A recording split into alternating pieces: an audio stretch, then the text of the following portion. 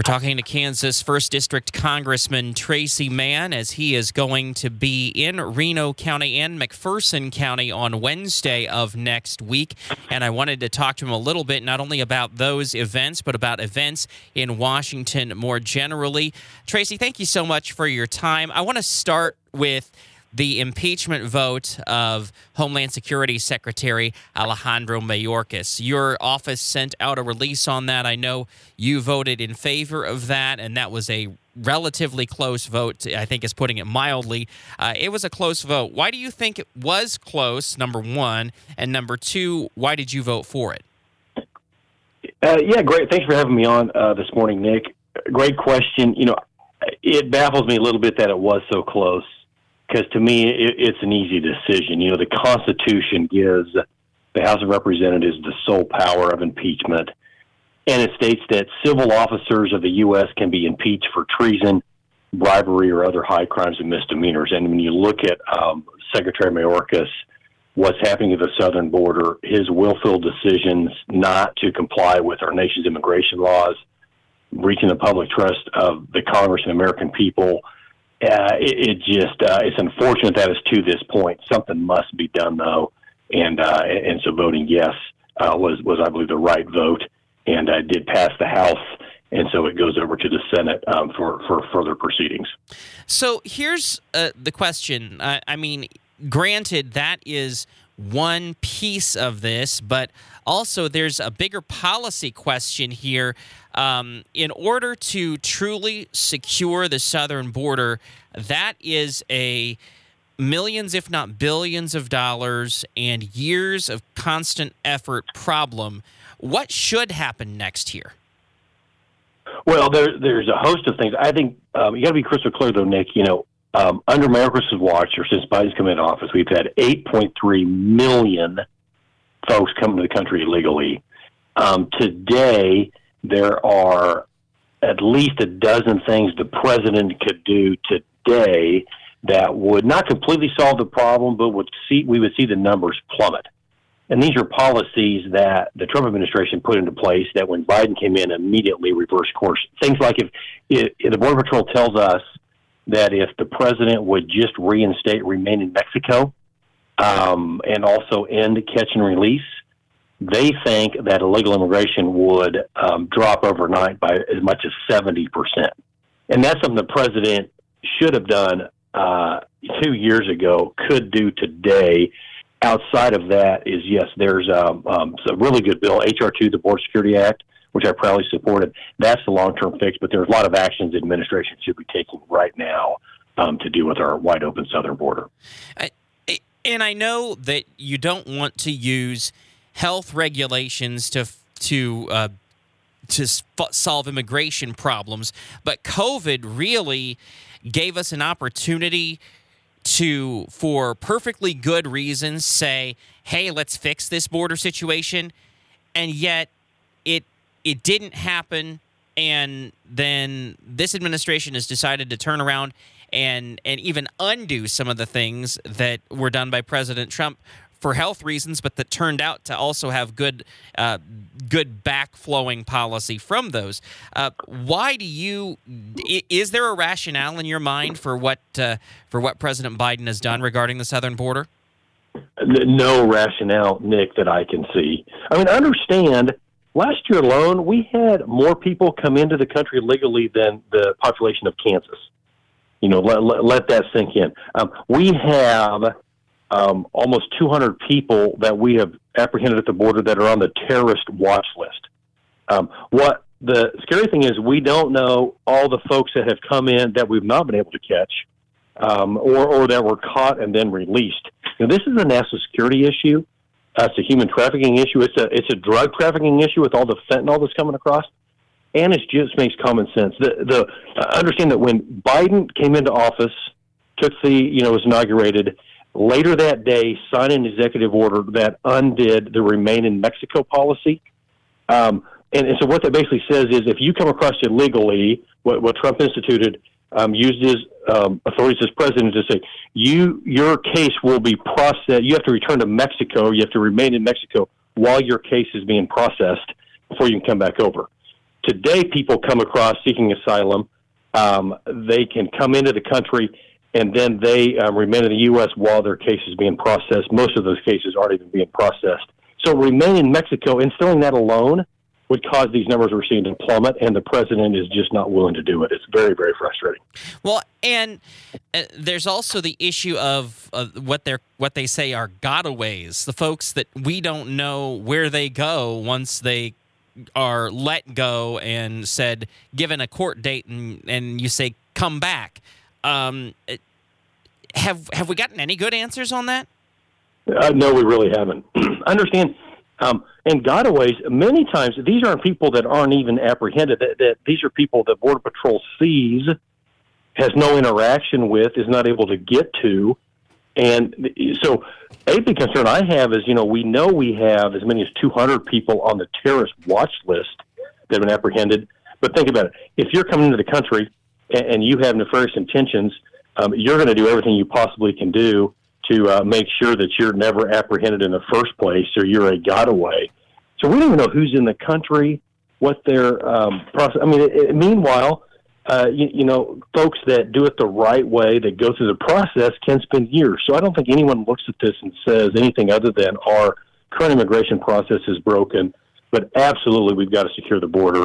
Way past time the administration does it.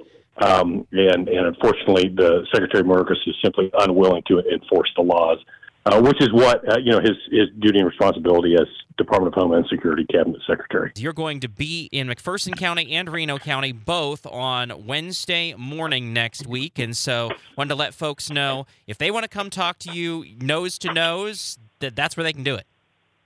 Yeah, that's exactly right. We did. I think we did 20 town halls in the month of January. This month or next week, we're going to do another dozen.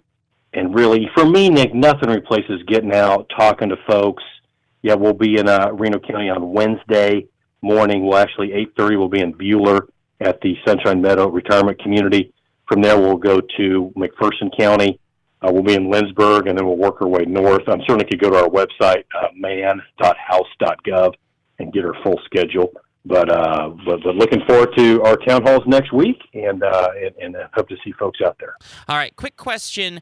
Other than the border, which we spent quite a bit of time on, what are the other things Kansans are asking you about? That's the biggest thing. Certainly, Farm Bill is continues to be worked on. That's very significant for our state. Government funding. Congress has continued to kick the can down the field. I voted against those bills that would do that. They passed. So government funding here, part of the agency's funding ends here early next month. The others different times in March, but government funding is coming up here very quickly as well. All right, and yesterday afternoon, your office sent out a release about unlocking our domestic LNG potential. We're talking about liquefied natural gas, lifting restrictions on the import and export of that. Fossil fuels in general, leave alone LNG, are something that there's a difference of opinion between particularly the House side and the administration on. Yeah, without question. This war on fossil fuel, on liquid fuel from the administration, I don't get it, Nick. It makes no sense to me. We have been oil independent, fossil fuel independent. We have tremendous capacity to produce our own fossil fuels, a lot of it in Kansas. Good for our oil and gas producers, good for other industries as well. Why we would rely on imports from Russia and Saudi Arabia and other countries make no sense to me. This bill that I voted for here last evening would reverse some of Biden's requirements and regulations. We've done a series of these proudly to support it. We've got to stand with our Kansas and the United States independent oil and gas producers. Do you see the Ukraine funding bill going anywhere on the House side, or are they gonna, or is that going to go anywhere? It seemed like the Speaker wasn't real interested in it even after it passed the Senate. Well, and on the House side, have been very clear that we're not going to do more money for Ukraine without securing our own border. Why would we spend another $60 billion to help another country secure their border? We won't even do anything about our own. So that's a prerequisite. That makes sense to me. I agree with the speaker's approach on that. And so until the administration is willing to get serious about the border, it's just I don't see it. And the Speaker Johnson is very clear that no Ukraine funding without border security. So we'll see if the administration is willing to budge on that. And Senator Marshall, last time I talked to Roger, saw immigration as the top issue in the 2024 election cycle. Do you feel the same way? Yeah, as it currently stands, absolutely. I think that's right. And I'll say, when I do town halls last year, this year, this issue comes up. This is on the top of mind for folks I'm talking to, people that come into the offices or that come into or call our Washington, D.C. office or other offices. Yeah, it's front and center for people, as it should be, when we've had 8.3 million people enter the country illegally over the last 3 years. So, yeah, it's the number one issue, as it should be, way past time. The administration got serious and was willing to do something about it. So what can you do from your seat to say, hey, let's get serious about fixing this? What's the next piece of must pass something where the speaker and leadership and can kind of force everybody to the table to say, hey, this is something we have to do now? Well, if the votes are there, government funding, would be the next thing. I voted for last fall, tying government funding to securing the border. By the way, the House last year, about 10 months ago, passed House Resolution 2, the Border Security Act, Nick, the most comprehensive border security bill that's passed the Congress in decades, and it would do everything that needs to. It would reinstate policies. It would codify them so they would stay in place at all times. It really walked through, addressed how do you secure the border, what does the funding of that look like, where are the, what are the steps there, a host of other things as well. So the answers are, if we're serious about securing the border, are in the Border Security Act, H.R. 2. And that's what has passed the House. That's what we need the Senate to take up and the President to end up signing if we're going to truly address the issue for the long term. Well, and I apologize, Tracey, and I promise I'll ask you about more than one thing when I see you in Reno County next week. But I really wanted to spend a few minutes on this issue in particular, not only because of its importance, but because without a secure border, there's just no way to – none of the other issues matter if we don't have a country to begin with. Yeah, we got to have our border secure because it comes down to the safety and security of our great nation. And so if you don't have a secure border, you see what's happening with drug trafficking, human trafficking, bad actors coming across this border. It's absolutely is not of the national interest to not have a secure border, which will dramatically help in making sure that everybody in our country is more safe and more secure.